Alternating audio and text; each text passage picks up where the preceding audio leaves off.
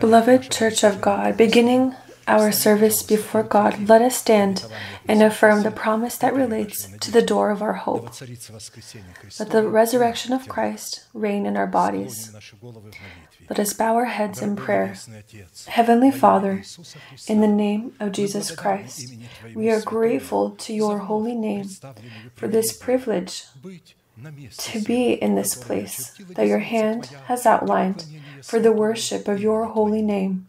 And so allow your inheritance in the name of the covenant of blood to be lifted to unreachable heights to us and to break all evil and sin that binds us.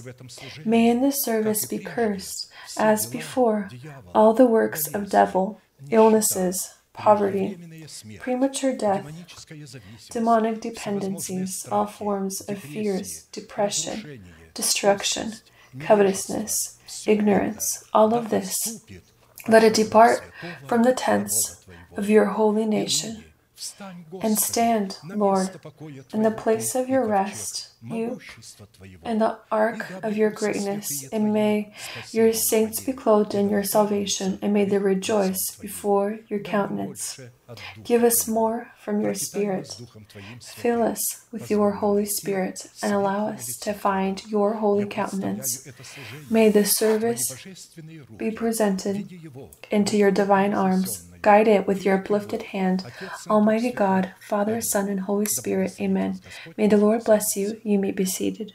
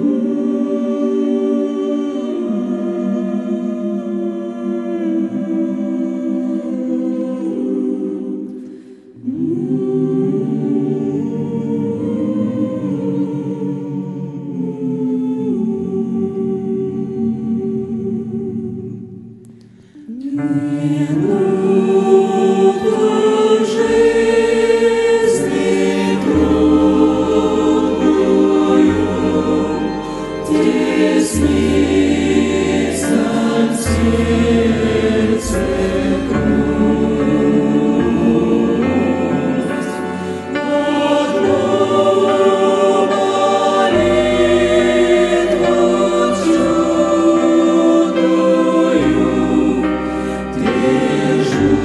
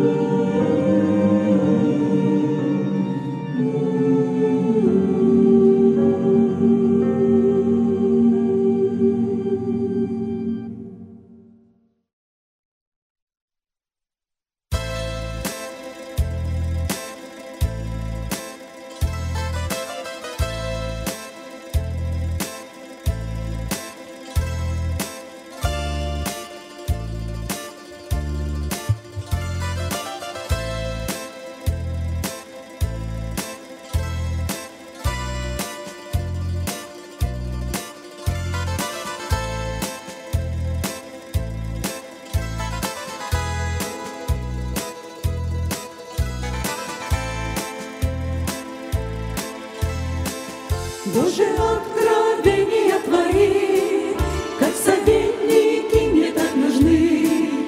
Очи отврати от суеты на путях Твоих,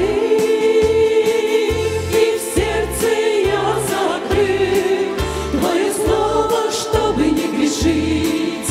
Пред Тобою мой извечный Бог, в чистоте пребыть.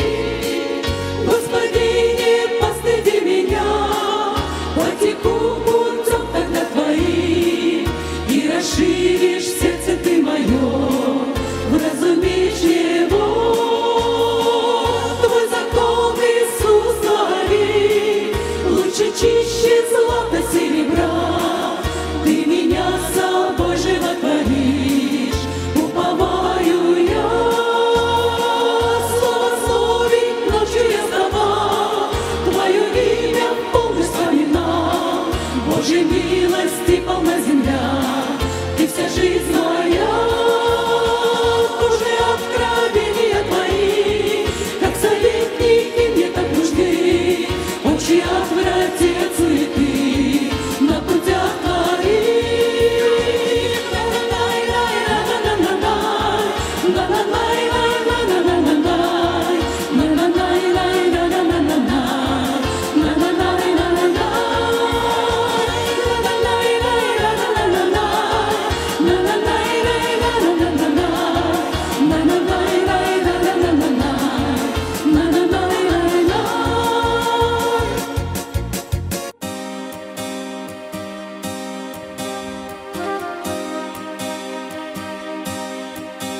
Да услышит Тебя Господь в день печали, да защитит Тебя имя Его, да пошлет Тебе помощь из святилища, из Сиона, да поддержит Тебя. Да вспомнит все жертвы Твои и все сожжения, да сделает тучным, да даст Тебе по сердцу Твоему, и все намерения Твои исполнит, и все намерения Твои исполнит. Возрадуемся в спасении Твоем, во имя Бога поднимем знамя. Да исполнит Он прошения Твои, и все желания Твои исполнит, и все желания Твои исполнит. Кто-то колесницами, а кто-то конями, а мы именем Христа будем хвалиться. Они поколебались и упали, а мы встали прямо и не постыдимся, а мы встали прямо и не постыдимся.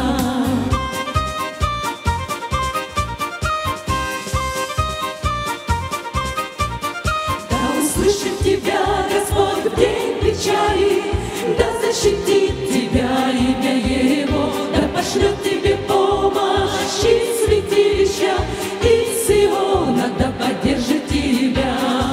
Да вспомнит все жертвы Твои и все сожжения, да сделает тучным, да даст Тебе по сердцу Твоему, и все намерения Твои исполнит, и все намерения Твои исполнит. Возрадуемся в спасении Твоем, во имя Бога поднимем знамя. Да исполнит Он прошения Твои, и все желания Твои исполнит, и все желания Твои исполнит. Кто-то колесницами, а кто-то конями, а мы именем Христа будем хвалиться. Они поколебались и упали, а мы встали прямо и не постыдимся, а мы встали прямо и не постыдимся. Кто-то колесницами, а кто-то конями,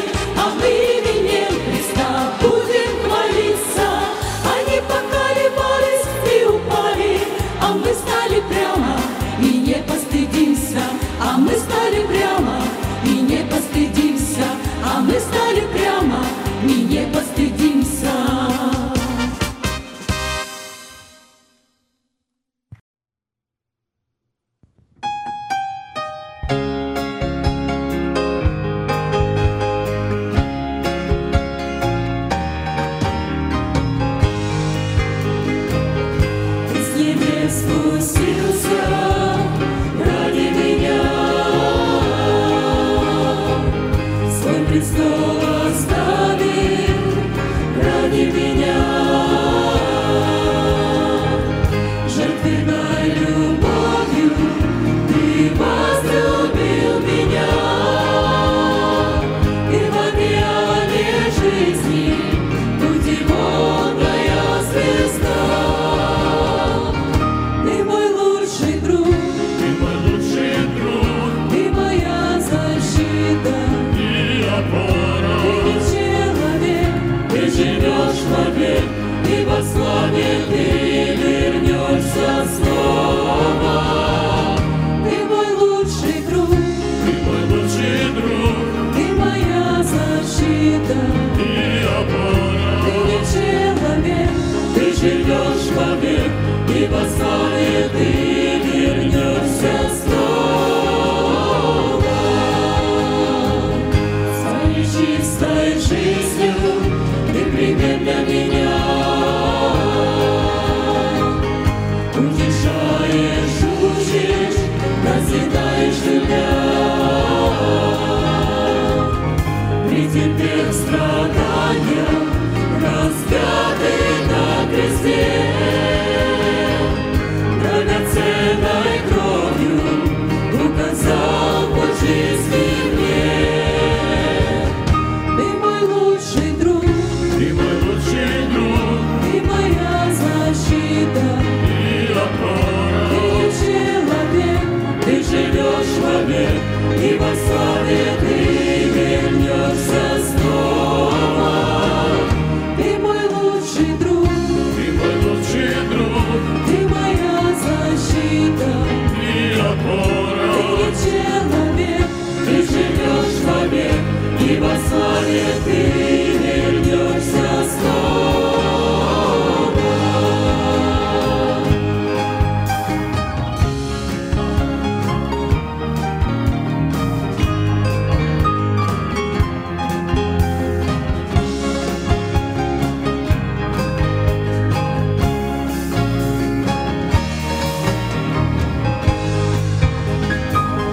Ты воскрес в вечной жизни ради меня. Ты придешь на землю ради меня.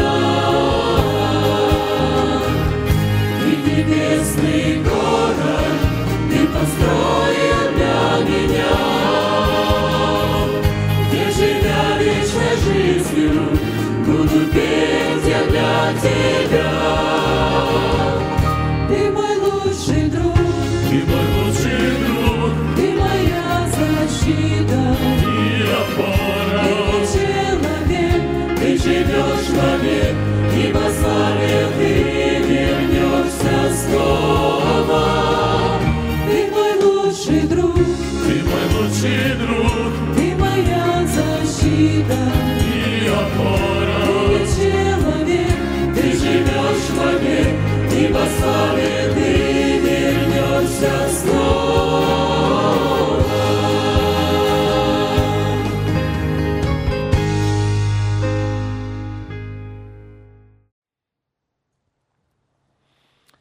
Итак, если у кого из вас есть Библия, можете. And so, if you have your Bibles, please open up with me a familiar place of Scripture that continues to contain the depths of the riches of the wisdom and knowledge of God.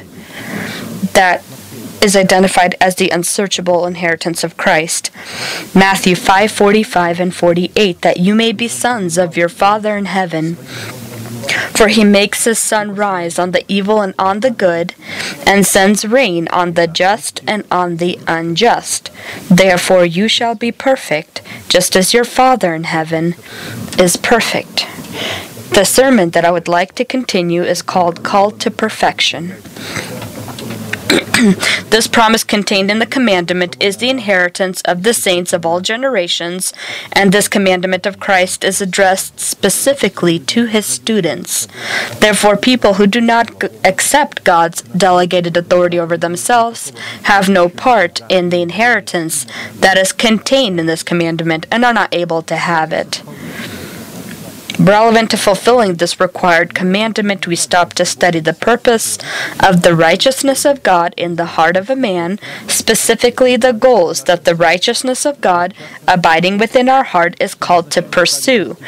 And in part, we've been studying the purpose of the righteousness of God within our heart received by us in the 2 broken tablets, in which we die by the law for the law to live for the one that died and resurrected, and by doing so receive confirmation of our salvation in the new tablets of the covenant in the format of the law of the Spirit of life, so that we provide God a basis to give us the promise to be heirs of peace, not by the past law, but by the righteousness of faith, like he gave it to Abraham and his seed. For the promise that he would be the heir of the world was not to Abraham or to his seed through the law, but through the righteousness of faith. Romans 4:13. Relevant to this, we stop to study the signs of the paths of righteousness within the heart of a man, which is demonstrated in the ways of the Lord, and in part we've been looking at the ways of a gentle heart, which demonstrates itself in the fruits of the tree of life. A wholesome tongue is a tree of life, but perverseness in it breaks the spirit. Proverbs 15:4. And another place of Scripture, good and upright is the Lord, therefore he teaches sinners in the way. The humble he guides in justice, and the humble he teaches his ways.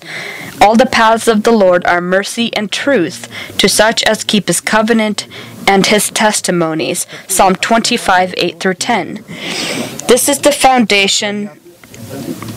This foundation the gentle in heart provide to God when they keep his covenant and his revelations by the armor of a gentle or wholesome tongue.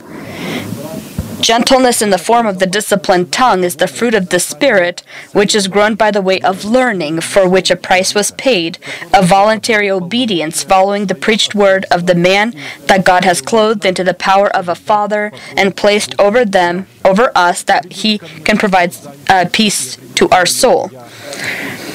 Come to me, all you who labor and are heavy laden, and I will give you rest. Take my yoke upon you and learn from me, for I am gentle and lowly in heart, and you shall find rest for your souls. For my yoke is easy and my burden is light. Matthew 11:28-30. Jesus clearly says here that he himself came down in our body, and he needed to learn gentleness. He needed to become a student and learn, because gentleness is not obtained just like that. It needs to be grown by learning, by being instructed in the faith. We paid attention to the fact that the price for learning, the discipline of gentleness, needs to be paid before we find peace for our soul and become carriers of the good yoke of Christ. And this price consists in 2 conditions. First, one is to come to Christ, and the second is to take his yoke upon you. Without doing these primary conditions, we will not receive the right to the power to clothe ourselves into the virtue and power of a student of Christ. The goal that the paths of righteousness pursue within the gentle hearts of men upon the way of the Lord is to give them the right to the power to free their body from corruption and death, so that in its place you can erect the stronghold of eternal life, filled with the multitude of peace which we can inherit here on earth in our bodies. For evildoers shall be cut off, but those who wait on the Lord, they shall inherit the earth. For yet a little while, and the wicked shall be no more. Indeed, you will look carefully for his place, but it shall not be. But the meek shall inherit the earth, and shall delight themselves in the abundance of peace. Psalm 37:9-11. Jesus, as the root and offspring of David, integrated the discipline of gentleness within the consistency of his teaching as a required condition to the right to inherit the adoption of our body by his redemption. Blessed are the meek, for they shall inherit the earth. Matthew 5:5. They shall inherit the imperishable, this incorrupt body. This earth is this incorrupt body. It's not some kind of earth that they will inherit, because this earth is a symbol of our body that is adopted and redeemed. This is the body that the Lord has been watching. He says, my eyes are always upon this earth. You see, God's focus has always been upon the bodies of His holy nation, His saints, in order to restore this body to its original form in which He can then live forever. Gentleness is an element of the fruit of our Spirit, called to be one of the required characteristics by which you differentiate a spiritual person from a carnal person. Having the fruit of gentleness within your spirit identifies the status of the independence of a person from the state of fleshliness, as well as the status of the independence of a person from the law of Moses, the power of which spreads upon every man that is within captivity of his fleshly corrupt desires. The ability to discipline your tongue with the bits of gentleness comes from a wise heart, which contains the good wisdom of the mind of Christ, which is the intelligent aspect of our new person, grown into full measure of growth in Christ. It's not immediately that a person can have this gentleness or this wisdom or the mind of Christ. It is given to a person when he grows into full measure of growth in Christ. And for this, it is necessary for you to fulfill the condition to be a student of His, to follow after Him, and to learn gentleness and humility. And to follow after Him, it is necessary to die for your nation by the cross of the Lord Jesus, die for the house of your father, and die for your corrupt desires. And then after that, being cleansed from dead works, your heart, then bring in the teaching, the elementary principles of Jesus, and only after that can you take up your cross, follow Christ, and pay the price for learning, so that you can inherit this peace that we will obtain in His peace. Therefore, the absence of gentleness is an absence of good wisdom, by which we can also differentiate a spiritual person and a carnal person. If you pay attention, the simple believes every word, but the prudent considers well his steps. And so our ways is what we receive. The foolish receives all words. He listens to all words, believes all words, but the prudent considers well his steps. A wise man fears and departs from evil, but a fool rages in his self-confidence. Proverbs 14:15-16. And so a wise man, a spiritual person, he does not believe every word that he hears. I don't believe in every word I hear. When people come and tell me something about someone else, this and this is about this person, I don't believe everything that someone says to me. Why? Because they say it from their point of view, as they may have seen something or understood something. I immediately have a different position. Who God is for this person, what He's done for this person, and who He is for God. And it's possible, stating these words, he maybe did not intend whatever this other person may have perceived or thought may be the intention. And so you need to know what to receive and how to accept what people say. For there is not a just man on earth who does good and does not sin. Also, do not take to heart everything people say, lest you hear your servant cursing you. For many times also your own heart has known that even you have cursed others. Ecclesiastes 7:20-22. While we are not yet clothed into our new body, the stronghold of life will not be within our body. It won't be erected in our body. Not looking at the fact that we have accepted justification and we're righteous. The scriptures say there's not a righteous person on earth that doing good, while doing good, when we're doing this good, we may commit sins with our mouth, with our words. And so the scriptures say, do not take heart everything people say, because you sometimes have said these words and not have paid attention to the fact that you did. And so when this another person will spread this kind of information that this other person said something about you. Don't believe words that people say again, because one person said this, and I always remember people of the world that sometimes are wiser than saints. And Christ also said this, that sometimes people of the world are sometimes wiser even. There was a poem that was written about this kind of, about the subject, when people say bad words about their friend. Know, my friend, the value of my friendship with you. Wrath upon my friends may be instant, but do not be quick to do it. If your friend, pretty much it states that the friend, if he had offended you and he did this out of hastiness, do not take to heart what has happened, because people age and we may lose many of our friends. But achieving or finding new friends is much more difficult.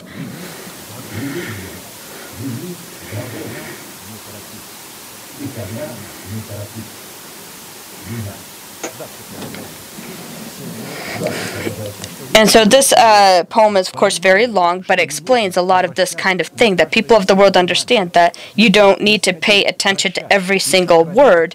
You need to be considerate and forgive and keep your good relationship with people and continue with this good relationship.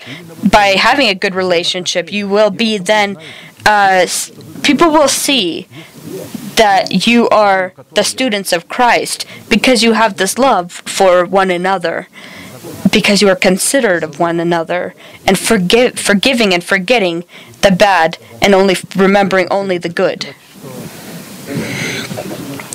With this we note that an activity of the desires of the soul of a holy person, not having been worked through the truth of the cross of Christ, where he by the law died for the law, however good they may appear, are corrupt and deadly. Any act or work of the soul of a man, it will be corrupt and deadly because it comes from the flesh. But the fruit of the Spirit is love, joy, peace, long-suffering, kindness, goodness, faithfulness, gentleness, self-control. Against such there is no law. Galatians 5:22 through 23. Gentleness. This is an element of the fruits of righteousness, fruits of the Spirit. A gentle person will always be subject to harsh attacks by carnal men or men of the flesh, who are carriers and demonstrators of the works of the flesh.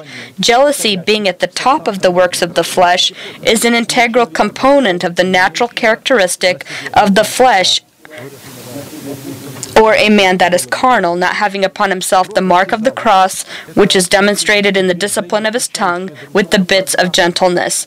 Gentleness and jealousy are two contrary of each other programs, which present within our body the inheritance of two contrary of each other wellsprings in the format of two powerful potentials, which are the new and old person. They both live within our body. The opposition or standoff of these two powerful potentials within our body is identified as the sovereign right to obey the truth and the sovereign right to disobey the truth. The choice is ours. The choice to obey the truth and the choice to disobey the truth, this is opening of our powerful potential, or that starting point from where we begin to move toward those goals that are at the end of these two paths.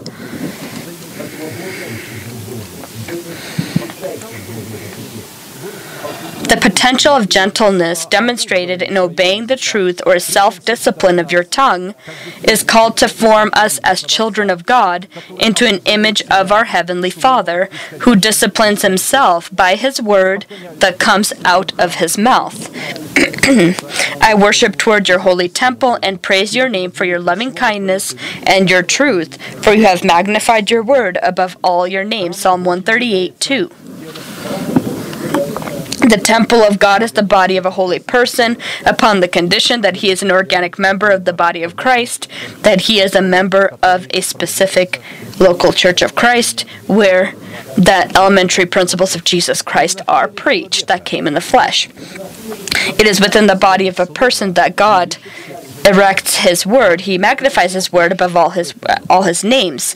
By magnifying his word above all his names, he becomes a servant of his word. He disciplines himself with that very word and does this gladly and is vigilant over this word that it be fulfilled in the body of a person. It's very important within the body of a person. That is called to be the temple of the Lord when we receive into our heart the promise of the adoption of our body by the redemption of Christ. God is vigilant because this is his word, and he is vigilant within our body over this word in order to fulfill it. He is the one that is vigilant, but we also need to be vigilant together with him, because if he alone will be vigilant, then nothing will work, because everything that God does for us, he does by the confessions of our mouth. Not just confession, but the confession of the faith that is within our heart. That promise that is imprinted, and he as the reader would be able to easily read it upon our heart. The potential of jealousy demonstrated in disobedience to the truth of the word and refusal to discipline your tongue by obeying the truth of the word is called to transform us into the children of the devil. The start of jealousy is the fallen cherubim who had converted himself into a hater of God. Jealousy, demonstrating itself in disobedience of the truth, reprogrammed the great cherubim into a revolting, rotting essence of eternal darkness who plants death. He who sins is of the devil, for the devil has sinned from the beginning. 1 John 3:8. The sin of the devil was an arrogance which produced jealousy. Arrogance is the state in which creation begins to see itself as the creator, not acknowledging the head. And when the cherubim in his arrogance began to see himself as God, he saw the obvious benefits of God and became jealous of him. This jealousy was the virus of rotting in his bones and transformed him into an eternal enemy of God. A sound heart is life to the body, but envy is rottenness to the bones. Proverbs 14:30.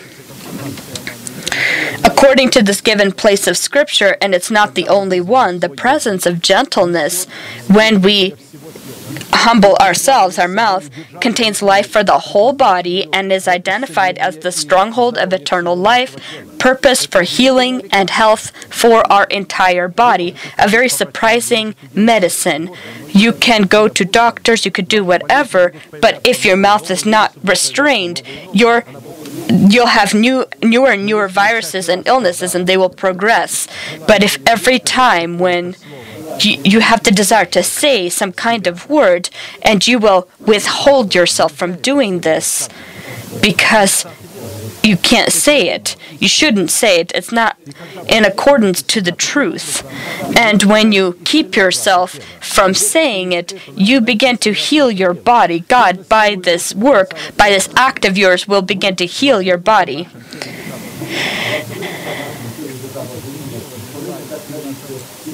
And so the presence and cultivation of jealousy within our heart carries for our whole body a collection of all kinds of illnesses and brings our body to a suffering death and eternal damnation.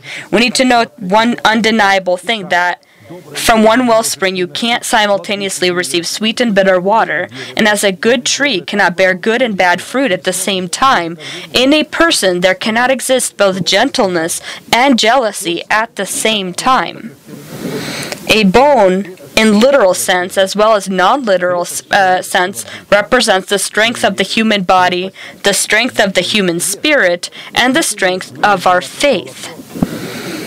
Did you not pour me out like milk, and curdle me like cheese? Clothe me with skin and flesh, and knit me together with bones and sinews. You have granted me life and favor, and your care has preserved my spirit. Bone is the strength of the human body. Bone is also the strength of the spiritual body and our faith. Job 10:10-12.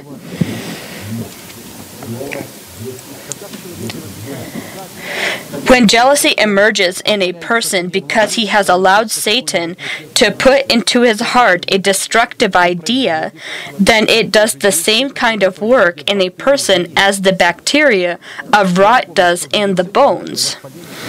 I will remind us that in medicine, a rotting condition of the bone tissue is characterized as osteomyelitis. This illness typically begins with the appearance of a small bruise into which bacteria enters that comes from the heart of infection that is within the system of a person.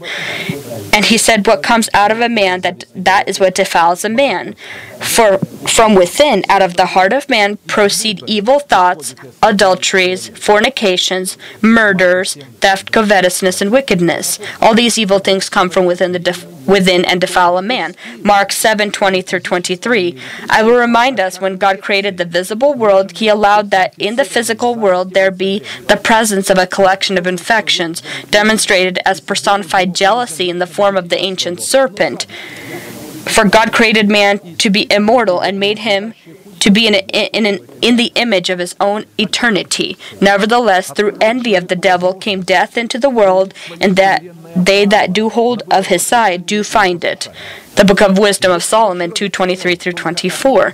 This hearth of a collection of infection gave a person the ability to demonstrate his sovereign right to choose obedience and disobedience. If a person just had one choice to obey, then at the same time, he would not have had the ability or choice to disobey. This order would contradict the universal harmony of God, as it would deprive a person of the right to choose between good and evil and between life and death. A person could not then be called a person. That is a sovereign individual reflecting the image of God, since this would simply then be an animal programmed with instincts to obey.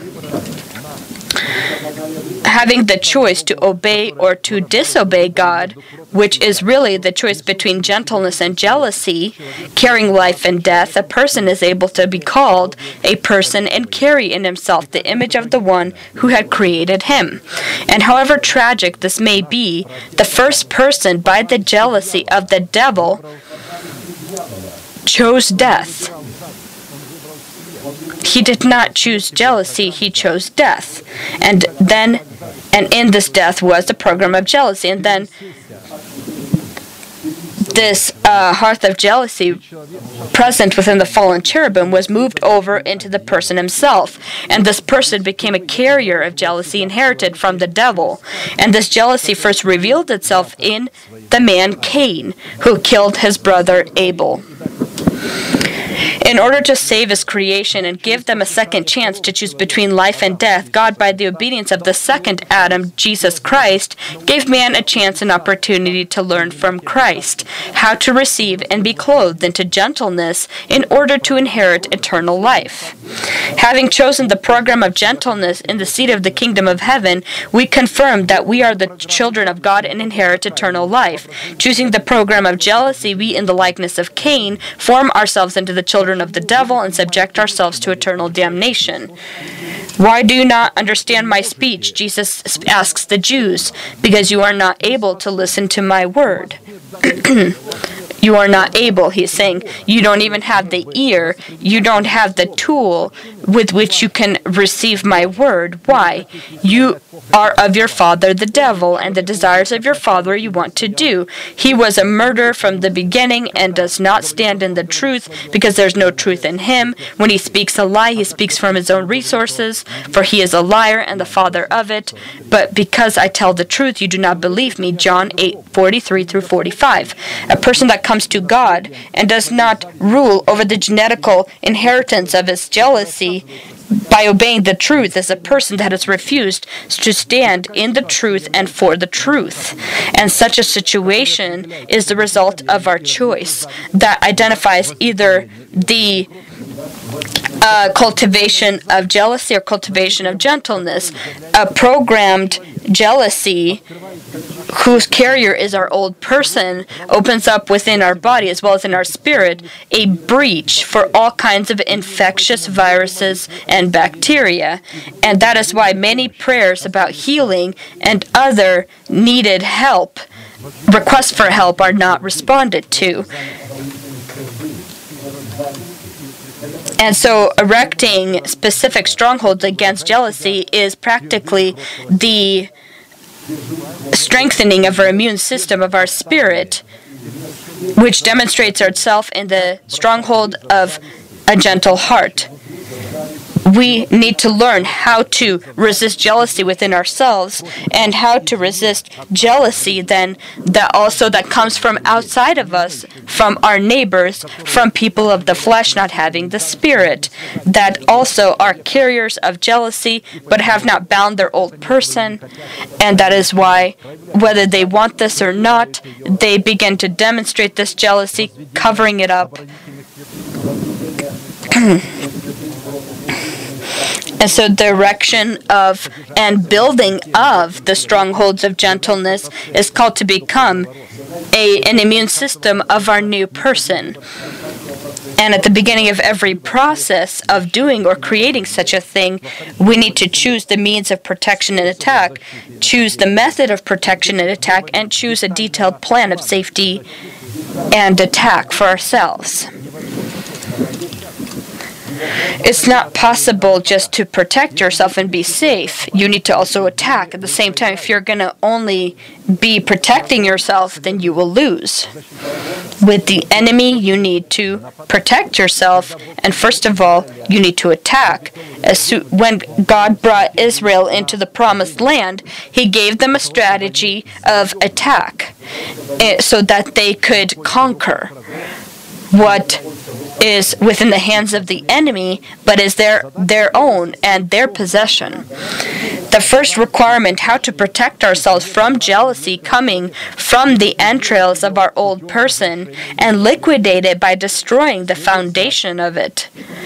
We need to know that we cannot choose the means and methods according to our own judgment, and also work out our own plan according to our personal abilities. Because this would no longer be the construction of a stronghold of a gentleness within our spirit against the jealousy that we inherited from the sinful life of our fathers, and a carte blanche of the already existing stronghold of jealousy. In order to create these strongholds of gentleness against the inherited in us jealousy, God has offered to us His means and His plan. That is in the wisdom and power of the Holy Spirit, which we can receive by being instructed in the faith. The means is linked to the price that we need to pay for learning this gentleness. The methods are linked to imitating carriers of this gentleness, and the plan of attack is at the right time and right place to grow and bring forth fruit in your gentleness.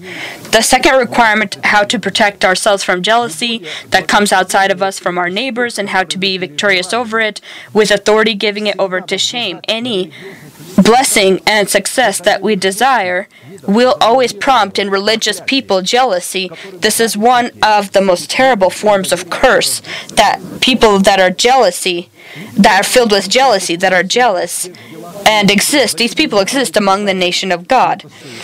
Again, I saw that for all toil and every skillful work a man is envied by his neighbor. This is also vanity and grasping for the wind. Ecclesiastes 4:4. A person sowing jealousy and being within jealousy is seen, according to Scripture, as a person who is a murderer.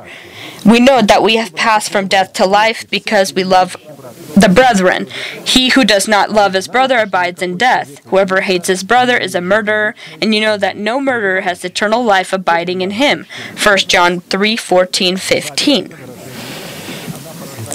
Jealousy is a demonstration of hatred. It bears however level of anointing a person may possess who is jealous, and he may have great anointing and a great level of anointing. And however success he may have in his surrounding, he will use his anointing that is given to him by God against the blessed servants of God. Cain, not having dealt with the jealousy he had against his brother Abel, kills him. The anointed by God, Korah, Dathan, and Abiram, because of jealousy against Moses and Aaron, were literally sent to hell. And Saul fighting against David fell upon his own sword.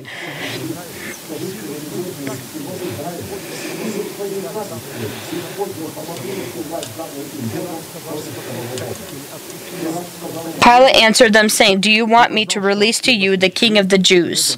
For he knew that the chief priests had handed him over because of envy.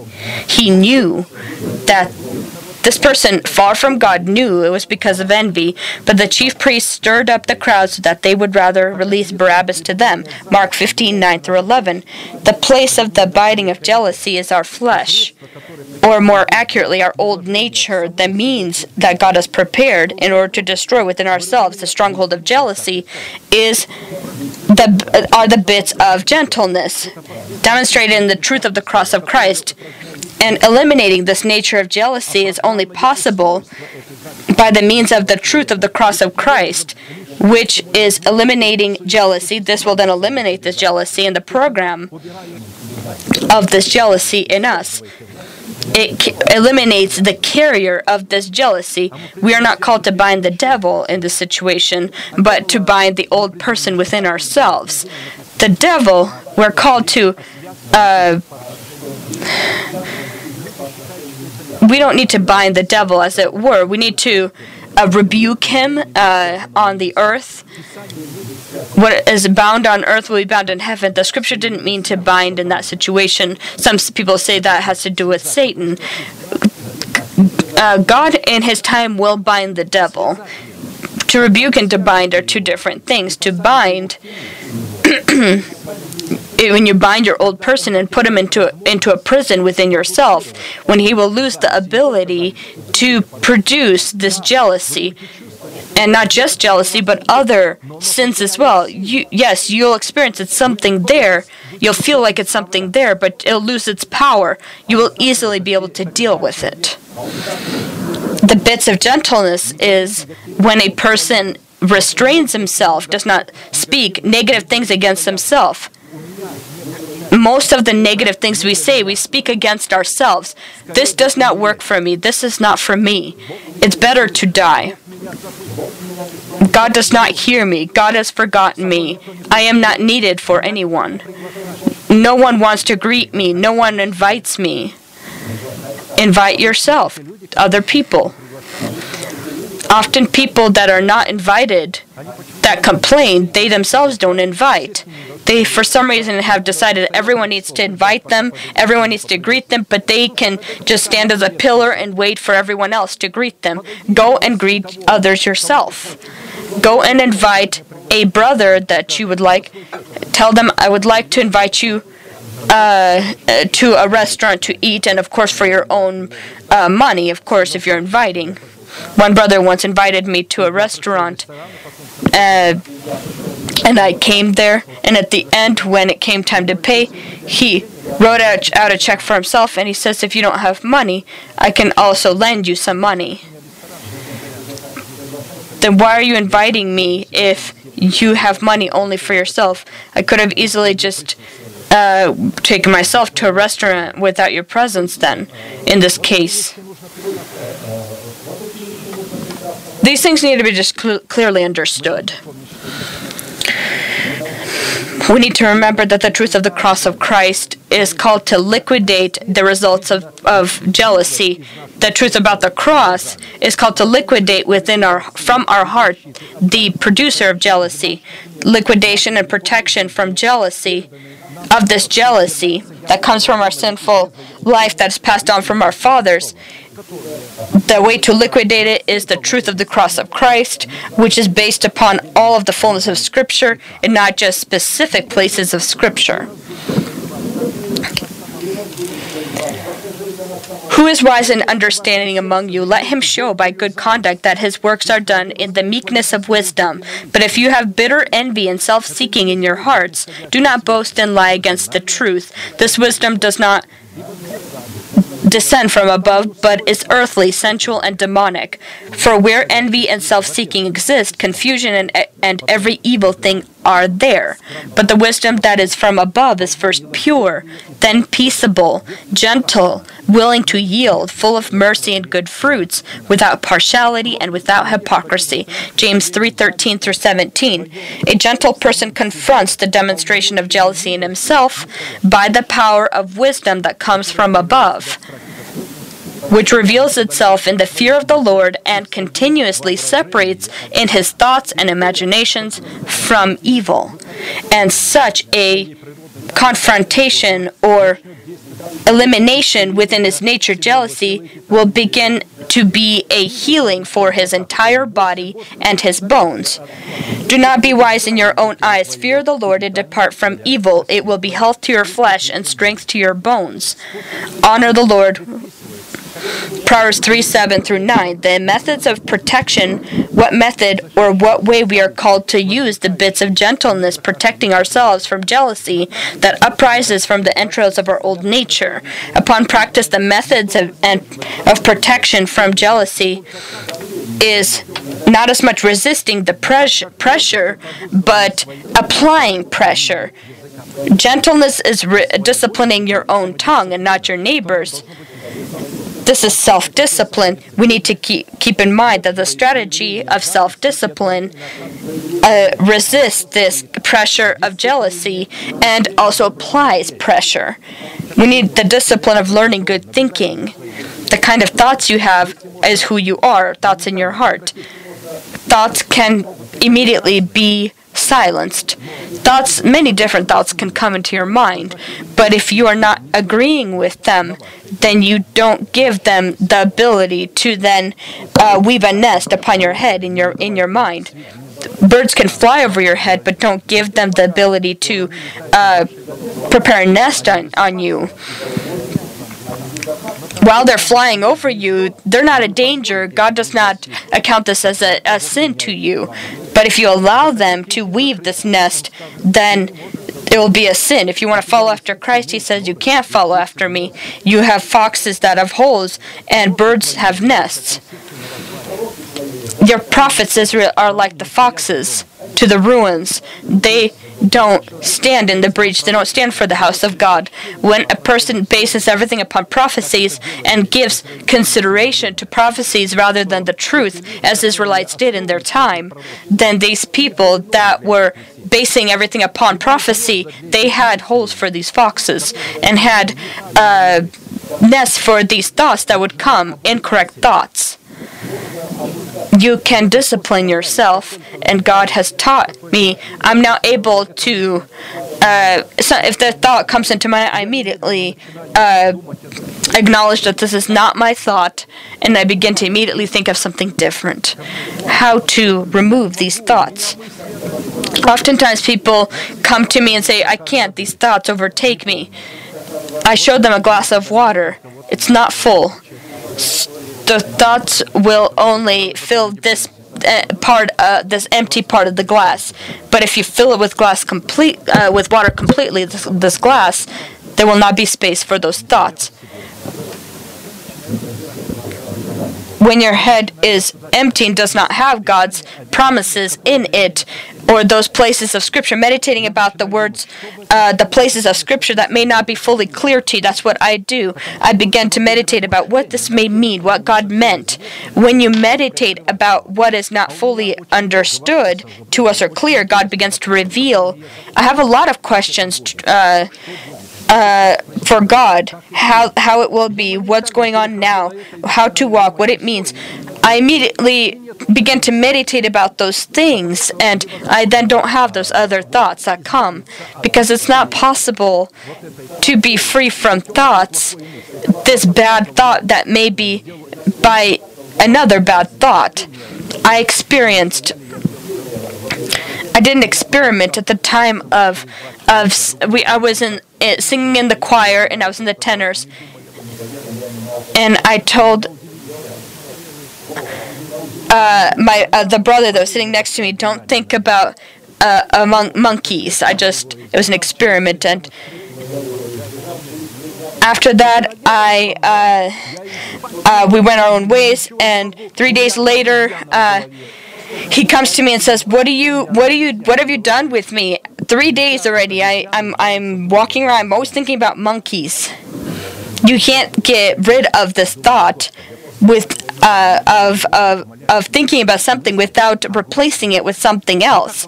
I just wanted to show him that you need to meditate about the Lord and replace that thoughts about the Lord, with those thoughts that are in your mind. God, the oil that ends up in your vessel or in your lamp directly, it is clear and your light is burning. But that one that you store up in your vessel is word that you didn't fully understand. As Mary did with the words of Christ, it is written she didn't understand it, but she put it into her heart. You need to keep it in your heart so that you may be a wise virgin. And when you control your thinking, the kind of thoughts you have is who you are, and as you control your thinking, you can then control your words. If you don't control your thinking, you can't control your words either. You can't control your mouth. All begins with the mind, the thoughts that are in you. And so to learn good thinking, and then the discipline of confessing good thoughts, the things that you think, good thinking, who God is for us in Jesus Christ, what God has done for us in Jesus Christ, and who we are to God in Jesus Christ. And you begin to confess, Lord, thank you that you have justified me. And when you say you have justified me, God takes these words and justifies you, and you begin to experience this justification. The devil can't say in this time that you're not worthy. Well, you say, get away from me, Satan. Blessed be my God, and blessed is God's mercy. I am justified by the gift of grace. And then you need to confirm this justification in order to enthrone God's grace and God's righteousness in you. And this all happens by the confession of the Word of God that you receive and then confess. And the discipline of righteous manner and behavior. What you confess, then live according to that. Dress according to that. Incline your ear and hear the words of the wise, and apply your heart to my knowledge. For it is a pleasant thing if you keep them within you. Let them all be fixed upon your lips, so that your trust may be in the Lord. I have instructed you today, even you. Proverbs 22:17 through 19. This is a father and a son. A father says to the son what he needs to do, how he needs to incline his ear in order to listen to the words of the wise. To incline your ears, to prepare your heart to listen to the word when you go into the house of God. The discipline of good mentality, good confessions, and good manner of behavior is first the ability to prepare the soil of your heart to receive the seed of the kingdom of heaven, and second, it's also the ability to place into the soil of your heart the seed of the kingdom of heaven, and third, the ability to keep within your heart, or keep your heart from all kinds of evil thoughts. The method of protecting yourself from jealousy or any other sin is the ability to move the words of faith from the supernatural state to the natural state within you. And this happens by prayer, where a person presents to God evidence of the fact that he has the right to work with his truth and the right to work with the Holy Spirit, who reveals this truth in the heart. Evidence of our right that we are a child of God. We need to confess to God.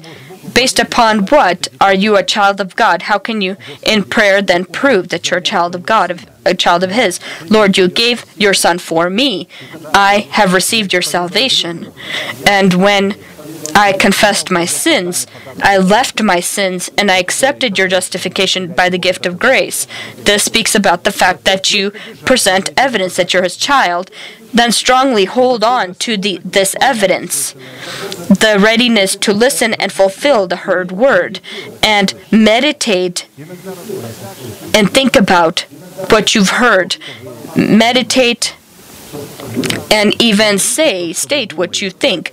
Because when you say what you think, then you begin to form a new way of thinking, and the Holy Spirit has the ability to open up this revelation.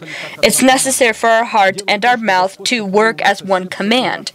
The thing is, the Lord created our heart and our mouth as interlinked, as one union, as one thing. And when we use one without the other, this will be as the sin of fornication. When we state what is not in our heart, or what's in our heart, we say something different. It's as fornication, because God had made a union between your confessions and your heart. They should be one. That if you confess with your mouth the Lord Jesus and believe in your heart that God has raised him from the dead, you will be saved. For with the heart one believes unto righteousness, and with the mouth confession is made unto salvation. Romans 10:9-10. Speaking the words of faith from your heart is the great power, the mighty power that is in accordance to the power of the word that comes out of the mouth of God. The plan of protection requires that specific confession is made at a specific time that is indicated by God. And this is how much we're able to differentiate the signs of the times. The most popular mistake when it comes to confessing the words of faith that Christians make is they're not able to wait. They're impatient. Not enough waiting is not enough discipline of yourself by the truth of the word of God, which indicates a blemish in your gentleness. Now Joshua had commanded the people, saying, You shall not shout or make any noise with your voice, nor shall a word proceed out of your mouth until the day I say to you, Shout. Then you shall shout. Joshua 6:10. If you can imagine, when a person begins to proclaim what is not sown in his heart, he hears it, he likes it, but he has not cleansed his heart from dead works, and his heart is not able to receive the word. The heart of a carnal person and an infant is not able to receive the seed of the kingdom of heaven. What do we do with our sister when they will come ask for her? When she is given the seed of the kingdom, she will not be able to receive it, as she, in her body, the tool has not yet been formed, she has not yet grown up. The same thing here. A person that is carnal, hearing the word of the kingdom of heaven, he likes it, he wants to confess it, but it's not in his heart. You need to start everything by cleaning your conscience from dead works, by the path of the cross of Christ, in order to die for your nation, the house of your father, and for your destructive desires. And after that, in this clean heart, you then place the teaching of Jesus Christ that came in the flesh, and only after that can you then receive the seed. You receive the ability to receive the Holy Spirit as the Lord and Master of your life, and He will then help do the work. Mary said, How will I know that I'm able to bear? I don't have a husband. She said, the angel said, the power of the Most High will come upon you. And she said, May be according to your word. The Holy Spirit will come upon you, will give you the ability, will open the truth in your heart. As the Holy Spirit is not yet there, He will not be able to reveal the truth in the heart. You have the truth, but you don't have a person, you don't have God, that would be able to reveal that truth in the heart. In order to reveal the truth in the heart, you need to be growing into full measure of growth in Christ, and then He'll come and knock upon the door of your heart, and you will receive Him, and then is when you will begin to be led by the Holy Spirit. Until this time, you will be led by the power of your mind. When in our hearts the paths of righteousness and the ways of the Lord that contain in themselves the program of God in the broken tablets of the covenant find themselves in the new tablets of the covenant in the discipline of our mouth, then this means that we are collaborating our favor with the favor of God. The next sign of the paths of righteousness within the heart of a man, demonstrated in the ways of the Lord in the broken tablets of the covenant and finding themselves in the new tablets of the covenant in the fruits of righteousness, consists in, by being instructed in the faith, we can learn to make an oath or swear by the name of God as the Lord lives. And it shall be, if they will learn carefully by the ways, by the way of my people, to swear by my name as the Lord lives, as they taught my people to swear by Baal, then they shall be established in the midst of my people. But if they do not obey, I will utterly pluck up and destroy that nation, says the Lord. Jeremiah 12:16, 17. According to this place of Scripture, this ultimatum, the oath of the name of God upon the paths of righteousness is discovered upon the paths of the Lord. And this is in adopting our body by the redemption of Christ.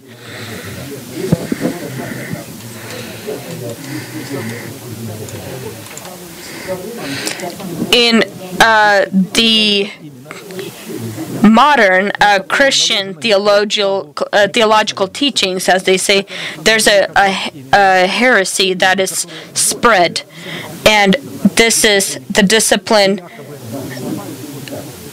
and this heresy consists in and is about oaths or swearing by the name of God. They, because of their hard heart and uncircumcised ear, they continually are working and teaching the people the untruth and a perverted form of the truth. And what they do is they actually pull out specific places of Scripture, teaching of Christ, and pervert them. Again, you have heard that it has been said to those of old, "You shall not swear falsely, but shall perform your oath to the Lord. But I say to you, do not swear at all, neither by heaven, for it is God's throne, nor by the earth, for it is his footstool, nor by Jerusalem, for it is the city of the great King, nor shall you swear by your head, because you cannot make one hair white or black. But let your yes be yes, and your no, no, for whatever is more than these is from the evil one." Matthew 5:33 through 37. If you paid attention here in this words of Christ, we see three specific benefits and differences between the oaths. And we also see the difference between the law of grace and the law of Moses in this place. If you paid attention in the words of Christ, he forbids the people to swear by the name of the Lord. He does not forbid them from swearing by the name of the Lord lives, but the opposite. He frees the people in... He makes it clear that you can swear by the name of the Lord, but only when it is according to the instruction that he provides. When we're talking about swearing or an oath is a guard of holiness. This is something that is accursed at times. This is a curse also. This is holiness. This is judgment. This is condemnation. This is a verdict. This is the unquestionable will of God. This is a law. This is a commandment, statute, instruction. An oath is circumcision. This is pretty much a triumphant promise, a covenant that is made by God when you bring forth an offering. This is a vow and also the finishing of something.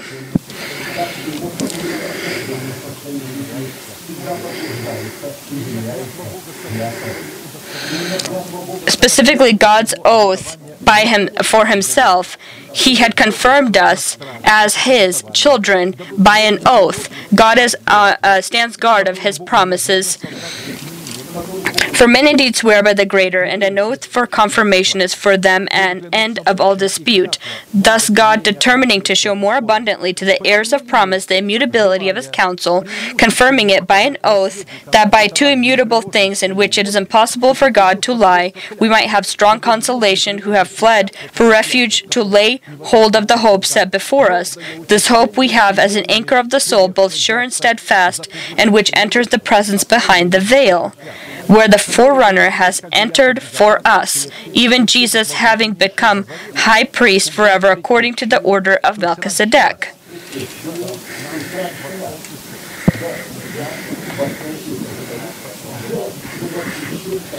And this is Hebrews 6:16 through 20.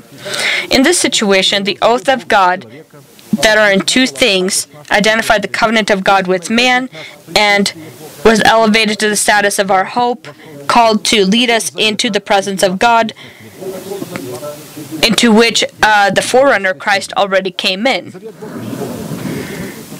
The covenant of God with man without a promise of faithfulness to one another is not legitimate, and such an oath has its legitimate status and power only within the boundaries of a covenant, which pretty much has obligation of both sides and a responsibility. The discipline of an oath is not only an identification of the character of the covenant of blood, covenant of salt, and covenant of peace, but stands guard of this unchanging covenant.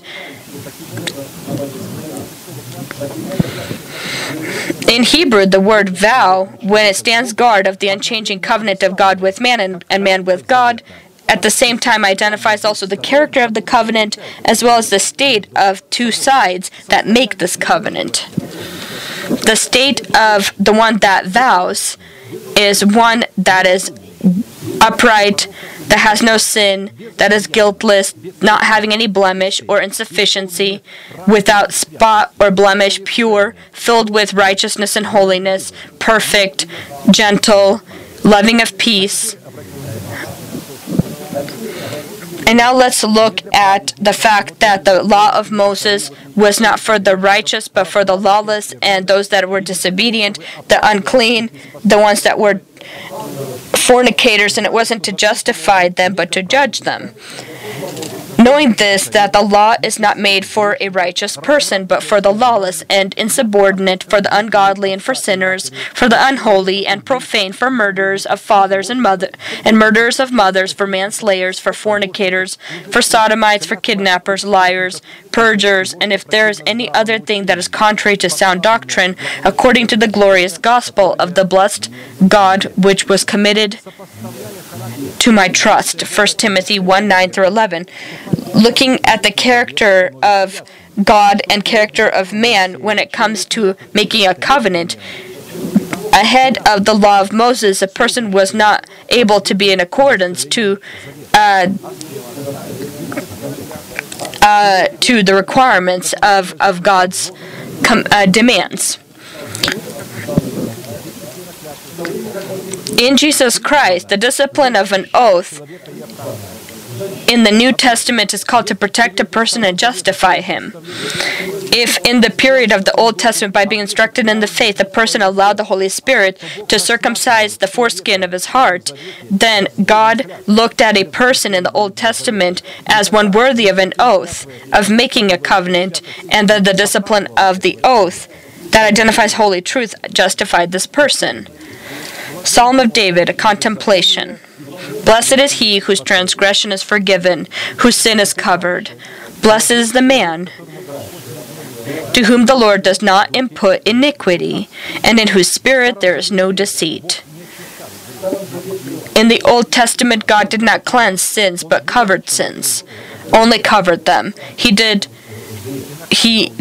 impute sins to men, and he punished them for the sin up to the third and fourth generation. But here it says that God will not impute iniquity, but God only he doesn't impute iniquity in the New Testament only. He reconciled the world to himself.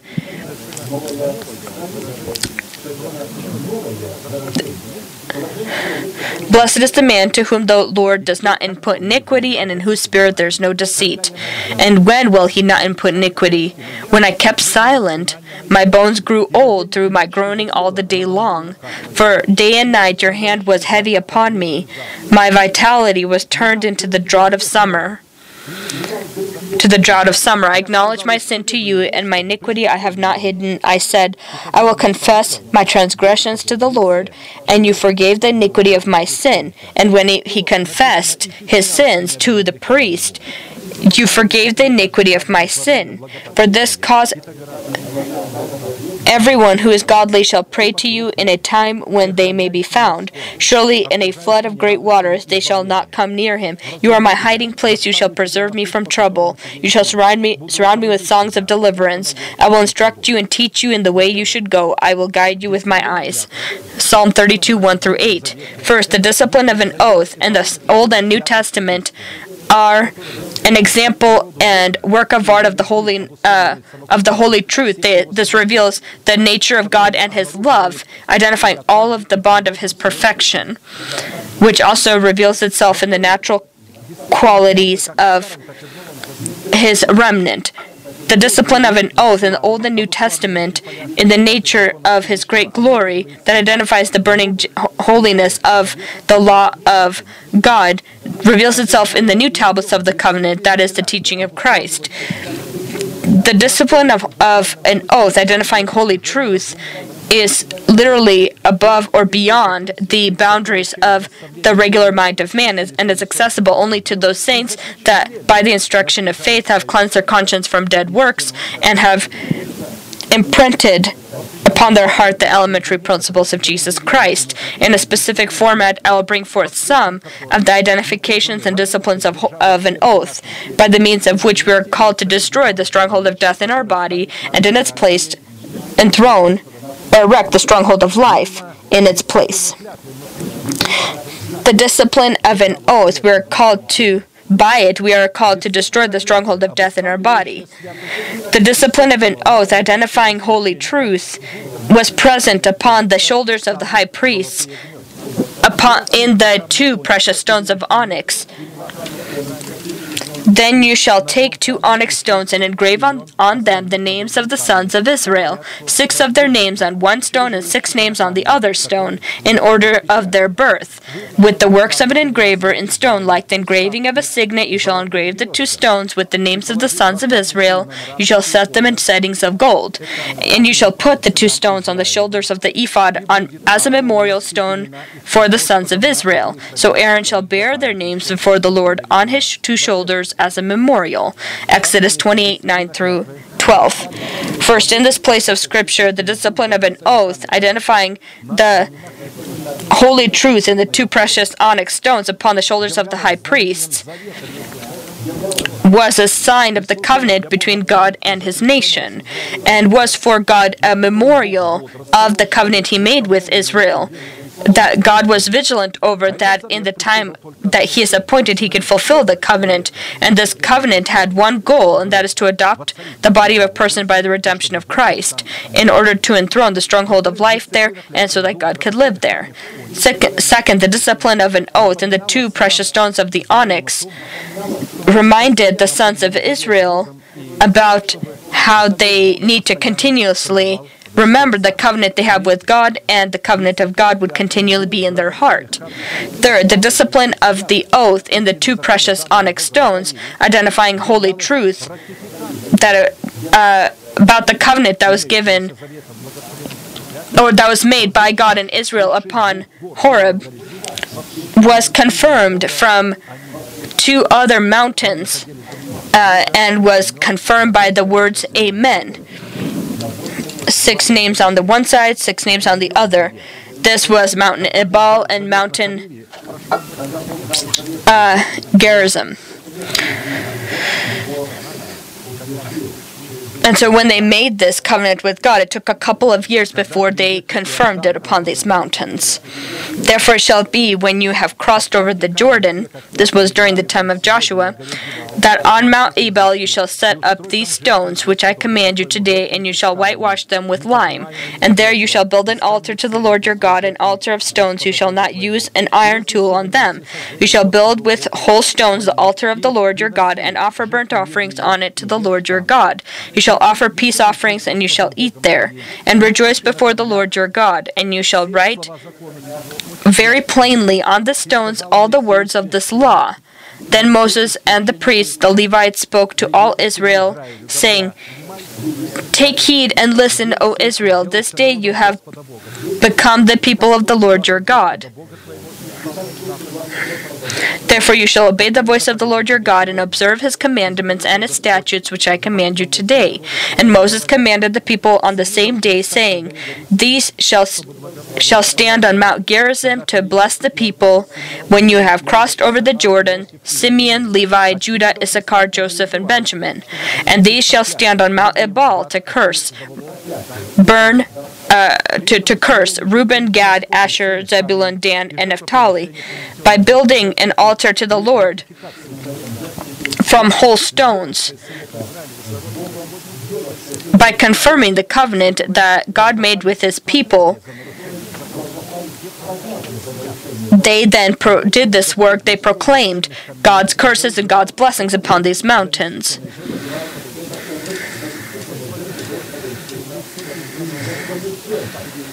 These symbolized the sacrificing blood of the Son for his children. Inasmuch then as the children have partaken of flesh and blood, he himself likewise shared in the same, that through death he might destroy him who has the power of death, that is, the devil, and release those who through fear of death were all their lifetime subject to bondage. For indeed he does not give aid to angels, but he does give aid to the seed of Abraham. Hebrews 2:14-16. The discipline of an oath is a curse that comes upon the face of the whole earth. In the flying scroll that is called to destroy in the nation of God those that steal and those that falsely swear by the name of God Most High. Then I turned and raised my eyes and saw there a flying scroll. And he said to me, What do you see? So I answered, I see a flying scroll.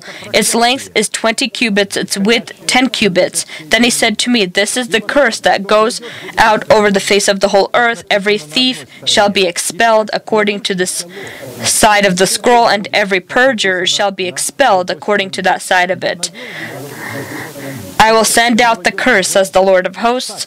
It shall enter the house of the thief and the house of the one who swears falsely by my name. It shall remain in the midst of his house and consume it with its timber and stones. Zechariah 5:1-4. The measurement of the flying scroll being a length of 20 cubits, that category of people that are under the guard of the law, and the width of 10 cubits is those that are under the guard of the law. They have not died, but for their nation, the house of their father, or their desires. And the 20 cubits, so that's the 10, is the law, and the 20 cubits is that this curse belonged to the category of people that were male, that were 20 years and older. And that's why 20. Those men that were younger than 20, this curse did not apply to them. The reason for why men up to 20 years old were not under this curse, because these men in the wilderness, they did not know the sins of the things that the older generations knew. These were all born in the wilderness, and the wilderness is sanctification with God. This is sanctification when you separate. You die for this world, the house of your father, and for your destructive desires. I will lure them into the wilderness and speak to their heart, and from there I will give the valley of Achor and the vineyards, and she will rejoice. And so those that were born, they could not understand the taste of meat, onions, garlic that their fathers ate in Egypt because they were not familiar with those tastes. And the Lord spoke to Moses and Aaron, saying, How long shall I bear with the evil congregation who complain against me? I have heard the complaints which the children of Israel make against me. Say to them, As I live, says the Lord, just as you have spoken in my hearing, so will I do to you. The carcasses of you who have complained against me shall fall in the wilderness, all of you who are numbered according to their entire number, from 20 years old and above, except for Caleb the son of Jephunneh and Joshua the son of Nun. You shall by no means enter the land which I swore I would make you dwell in. But your little ones whom you said would be victims I will bring in, and they shall know the land which you have despised. But as for you, your carcasses shall fall in the wilderness, and your sons shall be shepherds in the wilderness 40 years, and bear the burnt of your infidelity until your carcasses are consumed. Amen. May the Lord bless us. Let us bend our knees and pray. And those who desire to resist any kind of dependence, fear, sins, illnesses, whatever may be going on, the Lord has enough strength. When you acknowledge your dependence, you hate it and you want to be freed from it, He's ready to deliver you right now, to give you freedom. He can do this. If you confess your sins, then He, being faithful and true, will forgive you and cleanse you from all unrighteousness, will justify you. Let us bend our knees and we will pray. We wait for you here at the altar.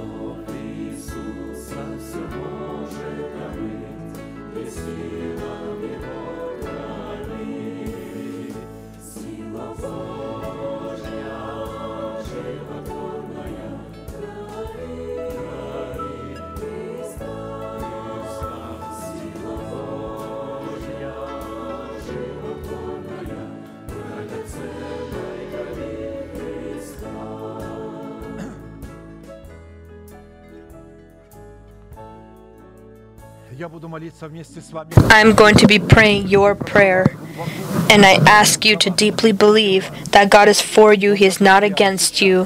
He's ready right now to break the chains of sin and dependence from situations, move away any kind and eliminate any kind of fear, and give you hope and the adoption of your bodies by the redemption of Christ. Close your eyes to this is your secret room. Lift your hands to God. This is evidence of the fact that you, without wrath or doubt, lift your hands to God. Heavenly Father, in the name of Jesus Christ, I come to you. I open up my heart. You see my sins. You see my shame. You see my dependence. I hate all of this. I love you. I love your law. But if you don't free me, I will not be able to be free. I accept your words that can deliver me. I accept this word into my heart, and right now, before heaven and hell, I want to proclaim that according to your words, I am washed, I am cleansed, I am healed, I am restored, I am justified, and I am saved. Your sins are forgiven, and your trespasses in the name of Jesus Christ. May the Lord bless you. May He look upon you with His great face and show you mercy and give you peace. May thousands and 10,000s attempt to come near you, but they will not touch you. May all of these blessings of the ancient mountains and everlasting hills be on you. May be accomplished upon you and your children, and the nation shall say, Amen. The Lord is blessed who is vigilant over His word in our hearts and is ready to fulfill all that we have accepted into our heart. He is capable of fulfilling it, and He will. Let us finish our service with our unchanging manifestation. Now to Him who is able to keep you from stumbling and to present you faultless before the presence of His glory with exceeding joy, to God our Savior, who alone is wise, be glory and majesty, dominion and power, both now and forever. Amen.